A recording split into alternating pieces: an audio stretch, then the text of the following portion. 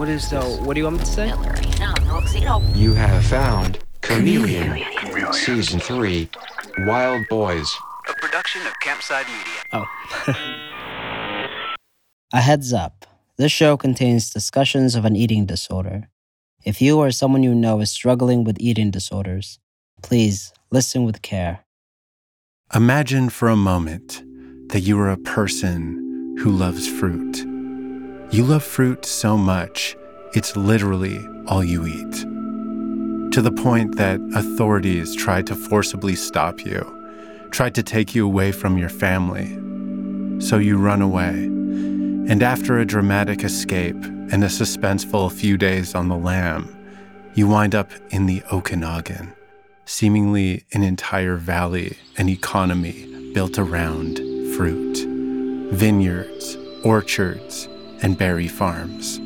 Everywhere you look is another hand-painted sign that says things like peaches ahead, fresh berries, or farmer's market open. You think, could I be dreaming? Is this a real place?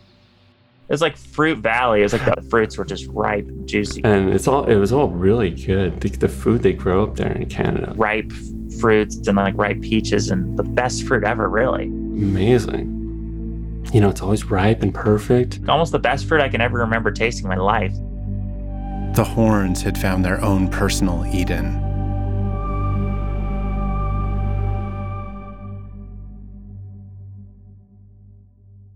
Kyle and Rowan had been hitchhiking around a little bit, trying to find a place to settle, to park their run from the law.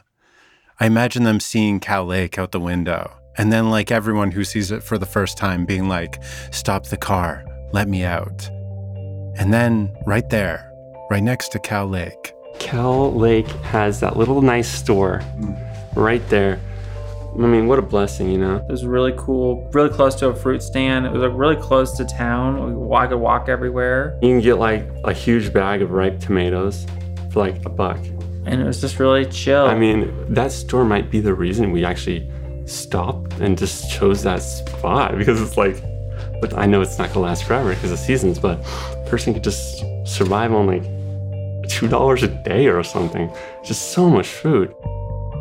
As they scouted the area, checking out the rail trestle and the beach and the pier, they noticed the treed area behind Cal's store. Yeah, there was literally a perfect little place. It seemed pretty secluded, like where no one could see us. So we found a good place, like with a bunch of trees kind of covering up an area. We didn't have to clear that or anything. You know, you go back and it's like, whoa, it's almost like someone created it. It's a perfect little place to put a tent. It felt like the universe was winking at them, reassuring them that they were on the right path. Even if they weren't already the type of boys to believe that sort of thing, it was undeniable that everything was coming up Horn Brother. How else do you explain Rowan's ability to escape authorities in his compromised physical state? How else could they have literally walked across an international border in broad daylight and end up in a town so perfectly suited to their wants and needs? It was as if they dreamt it up themselves. But into their relief and euphoria seeped reality. As the weeks passed, the $500 their mom gave Kyle for his Canadian adventure was quickly dwindling. But they couldn't just get a job. So they needed to find a way to make money on the down low without drawing attention. They got scrappy and creative. They started hanging out around a grocery store nearby, offering to valet park people's shopping carts when they were done with them. We'd like, oh, can I return your cart? You know, because then you get the quarter out. I imagine people thought it was cute. Two boys looking to make a little bit of money. Vernon is a town that appreciates nothing more than an industrious and enterprising youth. Must be for school or a good cause. Sure, of course you can take my cart back, the polite people of Vernon would say. They'll give you the cart knowing that you get to keep the quarter. But you can't really make a living off 4 shopping carts for $1. So they turned their attention to Cal Beach. They figured, there's a lot of people over there. Maybe some of them are hungry. So we started like trying to sell sandwiches there, and it was ridiculous. We had no like permits or anything, and I think the cops eventually just tried to stop us. We were just trying to sell sandwiches on the beach. Just like buy some bread and some spread from Cal store and like try selling it. We like bought bread and because we were running out of money. And then their woes multiplied. On top of their money woes came the changing of season woes. Vernon's like a desert, so the temperature swing between day and night that time of year can get pretty severe. These kids from California had never experienced a Canadian winter before, but they'd heard rumors. With barely enough money for food, no way to make above-the-table money, they definitely weren't going to be able to afford to rent a place or even buy proper winter coats. All the signs that had been smiling at them, reassuring them along the way, suddenly looked like stop signs. And so the boys started to ponder the unthinkable. Is this where the adventure ends? Should we go home? As they're pondering this, one night they go into Cal's store to buy some food with their modest shopping cart winnings or their beach sandwich side hustle funds. When the cashier says, "Hey, someone left a note for you guys."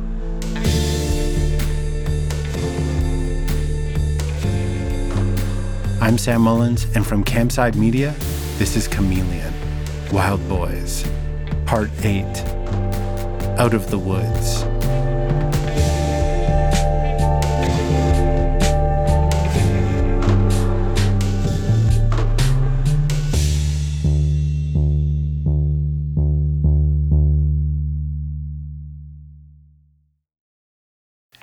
You're listening to Chameleon from Campside Media.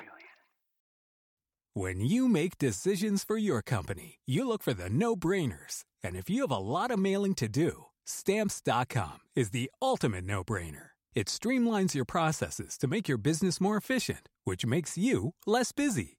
Mail checks, invoices, legal documents, and everything you need to keep your business running with Stamps.com. Seamlessly connect with every major marketplace and shopping cart. Schedule package pickups and see your cheapest and fastest shipping options from different carriers, with rates up to 89% off USPS and UPS rates. And with the Stamps.com mobile app, you can take care of mailing and shipping wherever you are. Make the same no-brainer decision as over 1 million other businesses with Stamps.com. Sign up with code PROGRAM for a 4-week trial, plus free postage and a free digital scale. No long-term commitments or contracts. That's Stamps.com. Code PROGRAM. You're listening to Chameleon from Campside Media.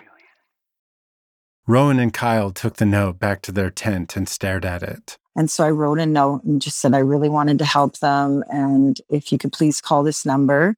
And I left some quarters.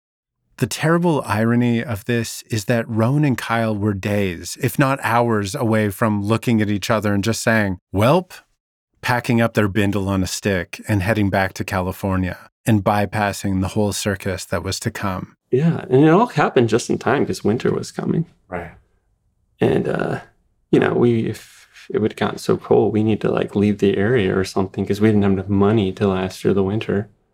Mm-hmm. So we probably just headed south if none of this had happened and just, okay, let's get out of here. It's cold. But the note did come. So there they sat, pondering a whole new alternative in this choose-your-own-adventure they were on. We talked about it that night, like, do we want to do this? Do we want to just try to leave the area? Kyle isn't sure, but Rowan, clearly the one with more on the line, says, "Yeah, we should stay. Let's meet Tammy then." But if they were going to do this, step out of the shadows on the fringes of town and into the light of Tammy Ryder and Co., they needed something they were yet to acquire, a plan. Talking to Tammy could maybe get them indoors for the winter, but it would almost certainly also attract questions. Questions that they'd need to be able to answer fluently so that they wouldn't raise any suspicions. It won't fly if we just don't give any information. If we just say, we're not going to tell you anything about us. Right. So I thought, okay, we need to have some sort of story. They'd sort of dabbled in the world of fake names while hitchhiking, but they kind of bungled it.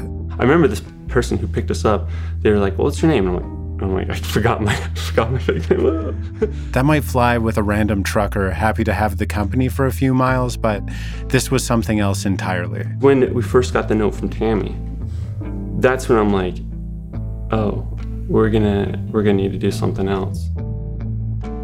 If they wanted to really make A Life in Vernon work, they need more than fake names. They were going to need a story. A story so elaborately and methodically planned and cogent in its details that it could withstand the scrutiny of the most prying of hockey moms and the most skeptical of cops. There's nothing elaborate about what we did. Yeah, we came up with that over the course of like 30 minutes to an hour at some park. Right. It was literally thought up the last second. We were like sitting on some park bench or whatever, and we just started, thinking about what we would say if people asked us where we're from, who we are. First, they brainstormed fake names they could remember this time. So Kyle came up with Tom Green, which is that funny comedian. Yeah, funny Canadian comedian Tom Green. So that would be easy enough to remember. Rowan came up with the name Will, using a kind of mnemonic device. I think I kind of, used my obsession with the diet and how healthy I was going to eat. I used that as like kind of a way to boost my self-esteem. Like, look how much willpower you have. Look how good you are. You're able to resist all these temptations. You're able to be on this super strict diet. Okay, cool. So they were Tom and Will Green. That's a good start. But who exactly are Tom and Will Green? What's their deal? We just wanted to basically say as little as we had to say something that would be accepted. And the hardest thing for people to accept would be that they couldn't prove who they were. We wanted to make sure it made sense. Just why would people have no identification? It was almost like solving a riddle. Who are people that exist, but not on paper? Who is born to parents who raised them without ever giving the government a heads up, and are from a place that would be impossible to find? Who would that be? What if we were from the bush? I imagine the two of them looking at each other, being like, that's it. That could work. I mean, it's possible. It's possible. There on that park bench, after a very phoned-in brainstorm session, the infamous Bush Boys of Vernon were born. They went back to their icy cocoon of their tent for their final sleep as Rowan and Kyle Horn, before metamorphosing into the Brothers Green. The next morning, they teetered across a log, put a quarter in the payphone, and dialed Tammy Ryder. As Kyle and Rowan waited for Tammy to arrive at the store, running through their story, it's here where the power dynamic everyone in Vernon observed, Kyle in charge, Rowan sitting back, this is where that got established. And I said, I'll take the lead. I'll answer most stuff. I'm the older one. It just makes sense. So yeah, I took the lead on that. Still wasn't 100% sure if we'd need to use it, but as soon as we met Tammy, she was there with the social worker, and it's like, okay. And they're asking us all these questions. Okay, we're going to need to tell the story. Right. Tammy didn't remember bringing a social worker to that first meeting, but Kyle does. Tammy also remembers the boys first telling her the full Bush Boy story outside the government office, not this first meeting. It's been nearly 20 years, so there were a few small detail differences like that. But whoever was there, they were witnessing the debut performance of the Bush Boys. We grew up in the woods, no TV, no school, no nothing. Our parents kicked us out for being vegetarians. They want nothing to do with us. But it was also very amicable. You don't need to investigate them. As Kyle spins the yarn, Rowan sits back and watches Tammy. I remember just being, I'm very, I think I have a high degree of emotional intelligence. Very good at judging like character. So immediately, like someone like Tammy, I get Tammy, like immediately what she's about. Like, I get her. She's good. They trusted Tammy right away. In a lot of ways, she made them feel at home. She has a lot of the same qualities of my mom, just very empathetic, sensitive. And it seems like this empathetic stranger is believing their story, which is a relief. But also, for the first of many times during their stay in Vernon, this other feeling starts to settle in. When you have to tell a lie that big, it's like, yeah. Right. It just makes you feel, in a sense, that you're not trusting of anyone. You just feel like this imposter phony, right? So there's this big wall between you and everyone. So bringing Tammy and others into the fold came with this odd mix of relief and disconnection. It sucks to have to lie to anyone, and the better the person, the more it sucks to have to lie to them, right? You don't want to lie to... Lying in general is not good. But if you needed to lie for your survival, I think it's justifiable, you know? But for most people, lie to save their own life. The lie was a necessity, and while it brought them food and shelter, it didn't bring them peace of mind. As each person stepped in to help them, it just made things feel messier. I remember being really worried about that. Like, I remember being worried that if we involve ourselves too much with people who are trying to help us, then maybe our story would get found out. And then I remember, I think Kyle just, tried to kind of ease my fears about that. Kyle wasn't afraid, because selling Vernon the story bought Kyle the one thing he wanted most: time. The story the people of Vernon would come to tell about Kyle was that he didn't care about Rowan's health. But actually, for Kyle, getting Rowan healthy was the entire point of this whole escapade. My intention was to give Rowan the time he needed. The time Rowan needed to get back on the right track and heal himself. Rowan had run out of time in California.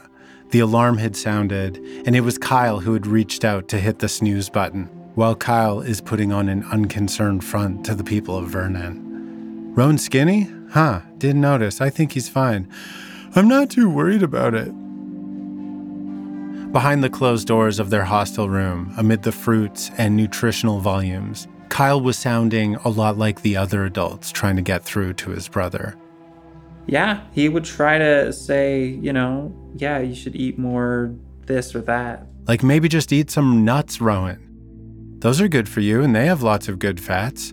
If you gain some weight in the right way, people will leave us alone. Problem solved. And I'm just like, nope, I know what I'm doing. I've researched it. Because at that point, I've just studied it. And I was researching fruitarianism, and I'm like, oh, there's all these fruitarians. There's so many fruitarians. I'm not the only one. I'm like, there's all these fruitarians all over the world. They're fine. Like he had with everyone else who tried to convince him before this, Rowan ignored Kyle and stuck to the fruit. Throughout all of this, Kyle would still be calling home regularly, updating his mom on some version of his life in Canada, leaving out one big detail, of course. There was no, like, wink, wink, I have Rowan. Like, there was nothing on those calls that would be like, that they should know. Because I told them, like, Rowan's not with me. Mm-hmm.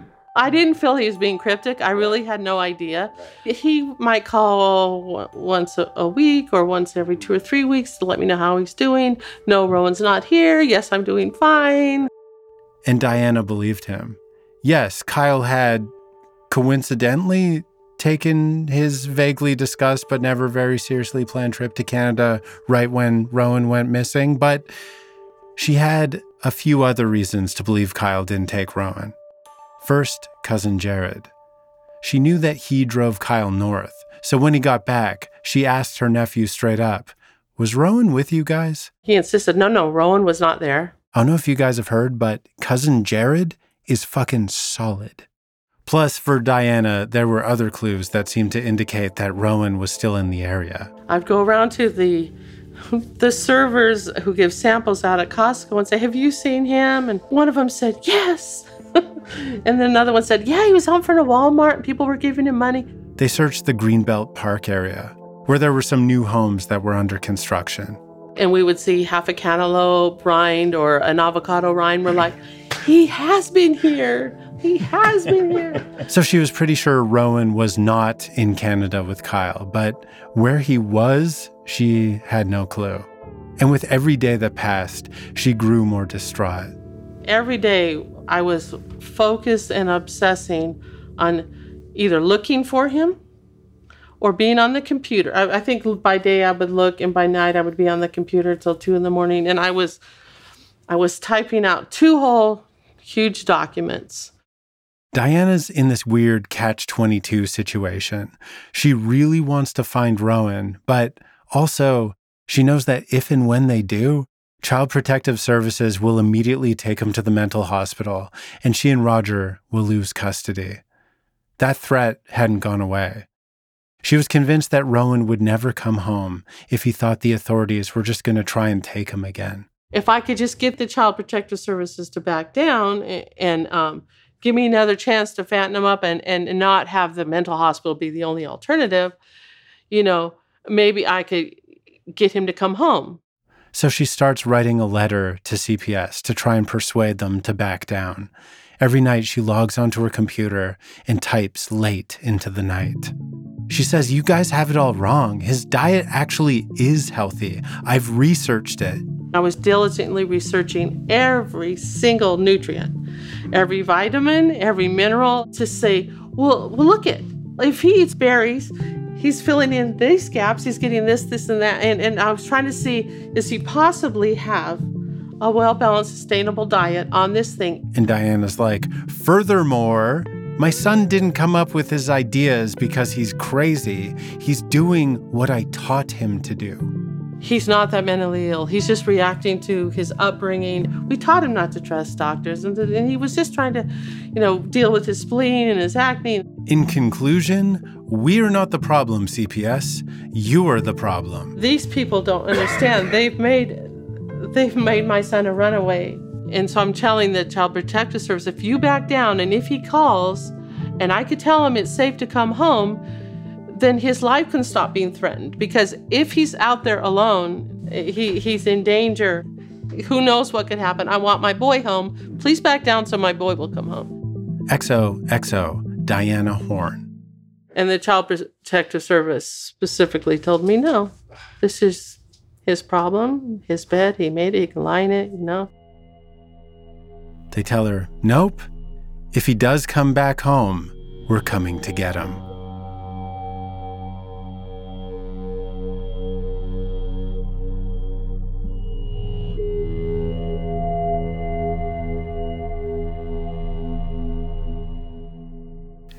You're listening to Chameleon from Campside Media. Do you ever wonder how celebrities order food? Like, is Sarah Paulson a Diet Coke or a regular Coke girlie? Some peasant Coke? No. Or how does Sofia Vergara order a pizza? No tomatoes. I cannot eat tomatoes. Yes. Are you cool with mushrooms? Not really. If these are the details you need, and I know you do, I have the podcast for you. I'm Jesse Tyler Ferguson, and on my podcast, Dinners on Me, I take some notable friends of mine out to dinners in Los Angeles and New York City. Listen wherever you get your podcasts. That thing was delicious. In the 1970s, John Todd burst onto the evangelical scene with a shocking tale. He claimed to be a former witch involved in a then unheard-of secret organization called the Illuminati and urged Christians to prepare for a violent world takeover. First of all, the number one weapon in everybody's home should be a 12-gauge pump shotgun. Hear the amazing story of one of the originators of the modern-day conspiracy theory. From Magnificent Noise and Sony Music Entertainment, this is Cover Up, the Conspiracy Tapes. You're listening to Chameleon from Campside Media. Back in Canada, pressure was starting to mount. Cracks were beginning to appear in their story. Corporal Henry Proce was on the scene now, poking his head around, being a thorn in their side. I remember the main sheriff. I can't remember, but I can kind of picture him. But Henry Proce. Yeah, Proce. Yeah, I got it. I remember he was a nice guy. You could tell he's a genuine good guy. He's the kind of guy you want. He's a good man, good police. Yeah, you want someone like him. Try to guess what the Horn brothers think about anything at your own peril. Proce's presence in their life, sniffing around, was the biggest existential threat to their plan. So in their room at the hostel, they'd have to cross-reference their stories to make sure everything was lining up. So sometimes we had to talk amongst ourselves and make sure get our story straight and make sure we're keeping on the right track. And like, I heard you say something like that, but should you have really said that? And we had conversations about that. It was like they were trapped in a 5-month-long improv scene, and they had to stay on top of the scene math. Wait, did we establish that we're lions on Mars, or did we say that we were tigers on Jupiter? Things would slip, things that made it harder for people to buy the Bush Boy story. Sorry guys, I forget. Have you never used electricity before, or have you watched every pop culturally relevant movie of the past 2 decades? I think we got way too comfortable. We just started like living this life and yeah, certainly sloppy. The whole purpose of this high-maintenance story was to buy time to get Rowan's weight up. But things were getting frustrating for Kyle. He wanted to just get a job so that he could disentangle himself and his brother from all of these good Samaritans. And there wouldn't even be good Samaritans to disentangle themselves from in the first place if his brother would just have some sense, make some better choices. But as Rowan's health deteriorated, the malnutrition made it hard for even Kyle to get through to him. Because my brain at that point was just, I think my brain was already suffering nutritional deficiencies. I wasn't thinking right. I don't think my brain was in the right state. So Rowan starts not only resisting weight gain, he starts thinking this weight loss that's slowly killing him is actually working as he hoped it would. They'd say, you'll go through a cleansing process, you'll lose all your weight. That's your body shedding its toxins. But then once you shed all your toxins, then your body will finally start putting on the weight back on. But it said you need to go through that cleansing process. Rowan's resistance turns into paranoia. Afraid, even driving anywhere. I was probably thinking I might be driving to the hospital for all I know. I may be driving right into the handcuffs or who knows? That's the type of mind I had. Just paranoid, thinking anything.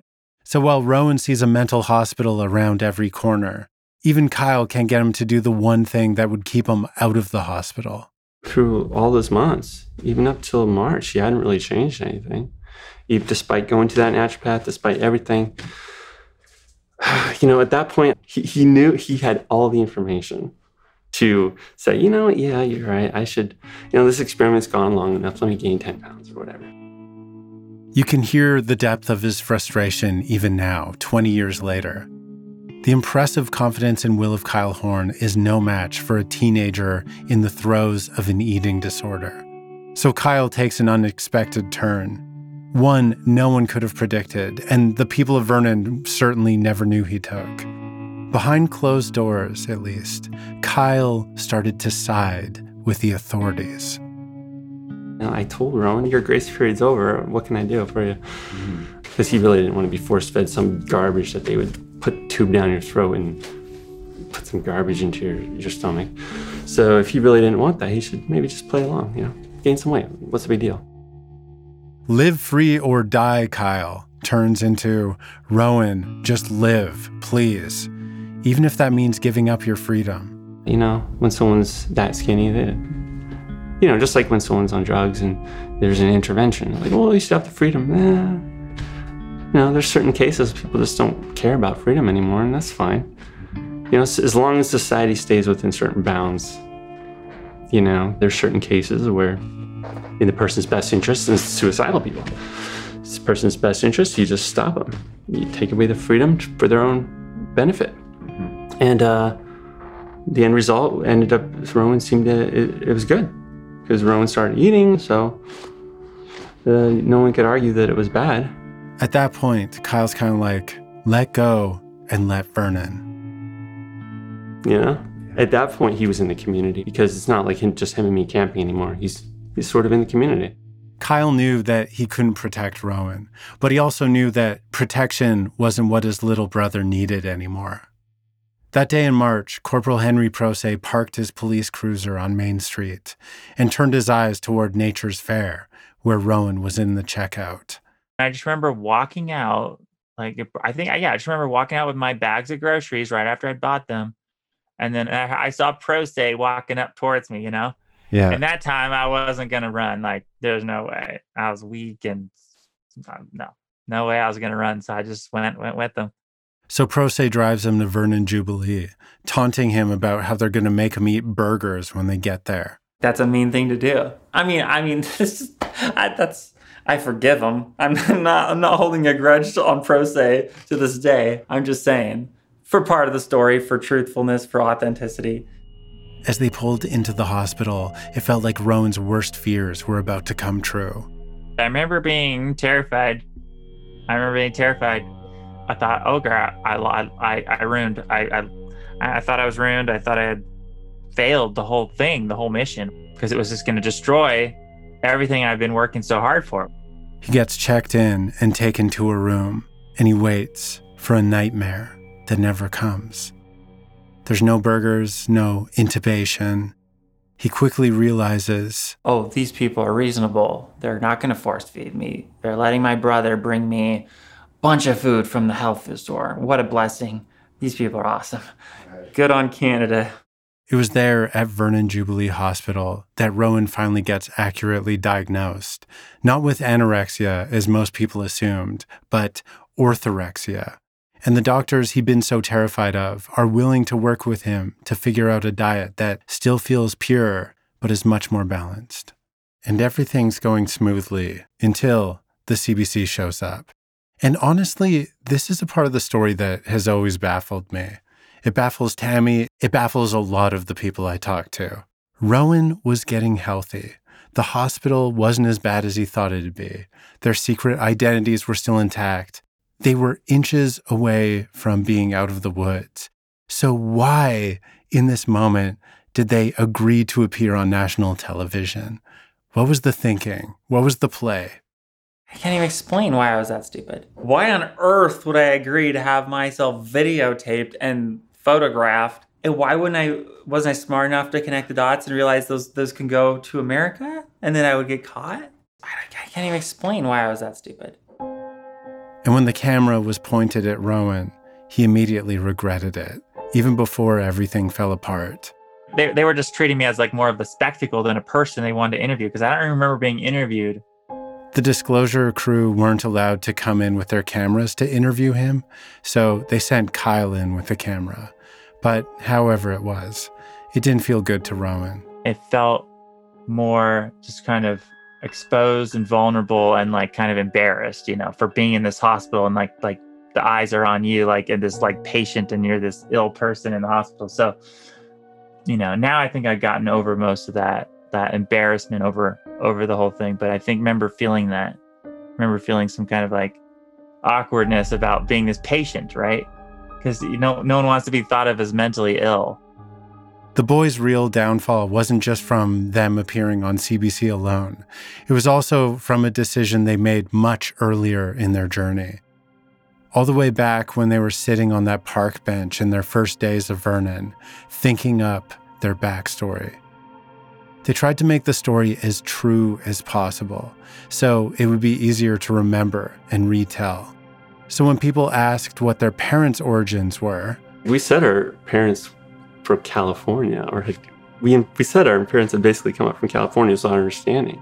It was that grain of truth that prompted Prose to call the San Francisco Chronicle, which led to a Bay Area TV station picking up the story. And suddenly, 1,000 miles away from Rowan in his hospital bed, a kid in California sees the Horn brothers on his TV screen and calls his friend, the boy's big brother, Gabriel. I was going to school in Oregon. I received some message from one of my younger cousin's friends who had become a friend of mine. And so he messaged me, hey, I think I saw your brothers on this thing. And then I did the search. Oh my gosh, there they are. Gabriel immediately picked up his phone and called his mom. And said, we found Rowan. Diana hangs up and calls the TV station. I'm like, I hear you ran a show about my son. I'm his mother. And they're like, you're kidding me. A couple calls later, Diana's connected with Tammy.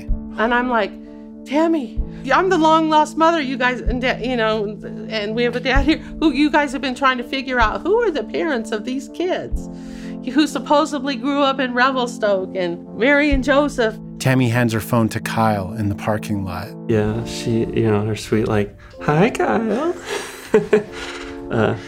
Yeah, my mom has a nice voice. And as Kyle hears his mother's nice voice, 8 months since Rowan ran out the back door, since he tapped on Kyle's window, he knows. The jig is up. That's the word. The jig is up. Nothing we could do now. It's over. Game over. And what Kyle and Rowan could not have anticipated when they ran for Rowan's life was that getting caught would feel like a relief. It felt like some part of them wanted this. How else to explain how lax they'd gotten with the story and their willingness to go on national TV? For anyone that didn't want to get caught, right? We didn't do the best job. So maybe some part of me in my psychology or my subconscious was so stressed out about the whole thing and so done with it all that it just wanted to get caught. Because we made some real dumb decisions if we didn't want to get caught. Maybe some part of my subconscious realized that I was in a dangerous state and just, it wanted to be like the Tammy. Right. Like I had a Tammy in my body that is like, we got to save this guy.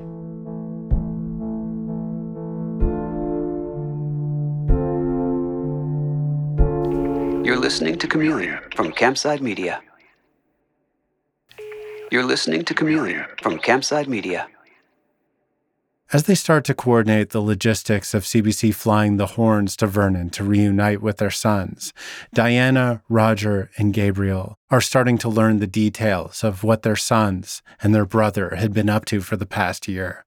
It's all over the internet. It's on TV. I'm just watching this unfold like it's on TV, like it's somebody else's family. Or like it's what it felt like for a while. I had no idea like a lot of the stuff that was happening until I read about it or saw about it at that point. So it was a very chaotic time. What did you make of the bogus story thing? So Kyle.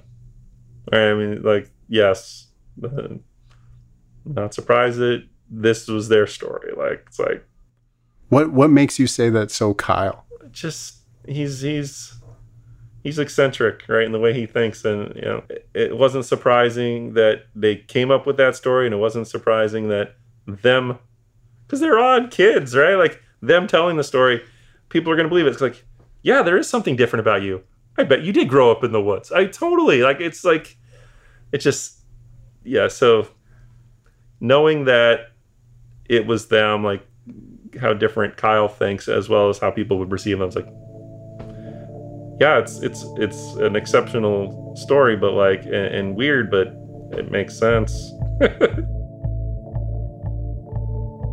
When Diana and Roger arrived in Vernon, they reunited with Kyle in the parking lot, did an interview, and finally, Diana was taken up the hill to the hospital to see her baby boy for the first time in months. It was finally great to not have to hide from them anymore, Mm-hmm. It is pure bliss, right? Being back with my boy, who I was worried about and missed. We have a very close connection. It was wonderful. That's the thing that shines over everything. I think I just miss my mom and her love and her energy. Mm-hmm. So just having my mom back and just being with her, that was the big relief.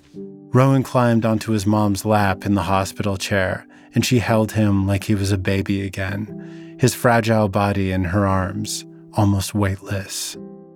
Kyle and Roger had left town quickly, so it was just Diana and Rowan, as Rowan's health continued to stabilize. She stayed at the hostel, sharing the same space her boys had occupied for several months. I can only imagine the conversations in the common room when Diana would pass through, smiling sweetly and saying hello to the other tenants. At long last, Diana also got to meet the woman who'd been caring for her sons all this time, Tammy. I asked Diana if it was awkward as the real mom to meet the surrogate mom. No. I was just so grateful because I didn't know where he was, and I wasn't doing that role. And I knew how skinny he got. I felt she was a lifesaver. I was very grateful. I love her very much. With Kyle gone, Diana would be the one going around town picking up the supplements and the smoothies to bring to Rowan, armed with her newly acquired months of devoted study and knowledge gathering she'd done in Rowan's absence. She knew Rowan would need all of his strength for what was to come, because this was not the end of the story. Her efforts to persuade Child Protective Services to back off had gone nowhere. So she knew that as soon as her newly found son touched down in Sacramento, she would lose him again. Rowan would be forcibly taken to the mental hospital. Diana and Roger would lose custody. Diana sat beside Rowan as he slept and wondered if maybe there could have been a better option, if maybe Kyle had asked her for help. When he saw that his little experiment in trying to rescue Rowan, when he saw it wasn't quite working out, I am surprised he didn't reach out to me at that point. Mom, what should we do? Okay, here's the truth. I do have Rowan, and he's not doing well. He's really getting skinny. Maybe you better come up here and see what you can do for him. Because they could have invited us to come up there and, get an apartment and shelter them and make sure Rowan eats, and they'd still be safe from America. This made me think of something their brother Gabriel said when I asked him if he was offended that Rowan only trusted Kyle. I'm a little surprised that he would have been, so sure that he couldn't trust his whole family, right? Collectively, that he couldn't get in front of us all, speak his piece, and then have us all conspire with him. He probably could have convinced my parents to do pretty much anything. It doesn't seem impossible that given the chance, if Rowan had tapped on Diana's window instead, or if Kyle had made that call, Diana would have also run to Canada for Rowan. I could have showed up as Mary, right? Hey, it's Mary. You could have showed up as Joseph. They didn't have to know we were from Roseville. You could sprinkle a few leaves in your hair. We didn't even think of that. In an alternate universe, Mary and Joseph and Tom and Will Green played out the rest of their days in Vernon, going to Vernon Vipers games, skiing at Silver Star, growing weed in their front yard with the rest of us. But what the Horns would face next would be a lot more menacing than that. Arrangements were made for Rowan to be flown to California. Diana wasn't allowed to fly with him, so Rowan said goodbye to his mom for now, and to Vernon forever. The plane touches down in his home state. They usher me out of the jet when I get to America, and all the cops, just so they'd make sure I don't run away this time. Like the night Rowan first ran away, he was by himself. He entered the hospital he'd been running from all this time as a ward of the state. Whatever freedoms he had as a person were gone. There's tons of cops there. There's 10 cops following me, or ushering me to the new hospital. And it would be worse than he feared.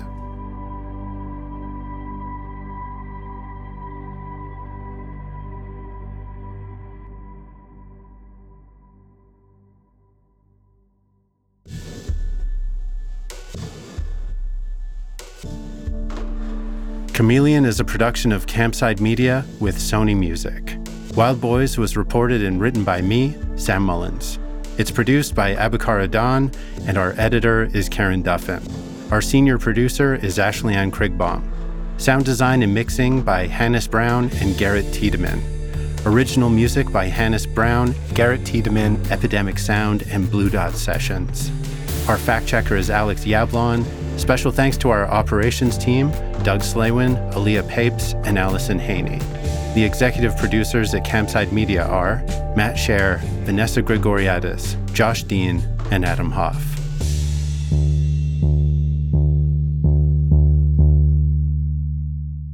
If you or someone you know is struggling with your relationship with food, please know you're not alone. There are free, confidential helplines with people just waiting to help. In the U.S., You can call or text the National Eating Disorder Association at 1-800-931-2237. That's 1-800-931-2237. In Canada, the National Eating Disorder Information Center hotline is 1-866-633-4220. That's 1-866-633-4220. Thanks for listening. We'll see you next week. Don't want to wait until next week for the next episode of Chameleon? You don't have to. Subscribe to Chameleon Uninterrupted on Apple Podcasts to listen to the next episode right now. You'll get early access to new episodes every week, completely ad-free. Plus, you'll unlock episodes of our exclusive bonus series, Art of the Con. Just visit the Chameleon Show page on Apple Podcasts to start your free trial today.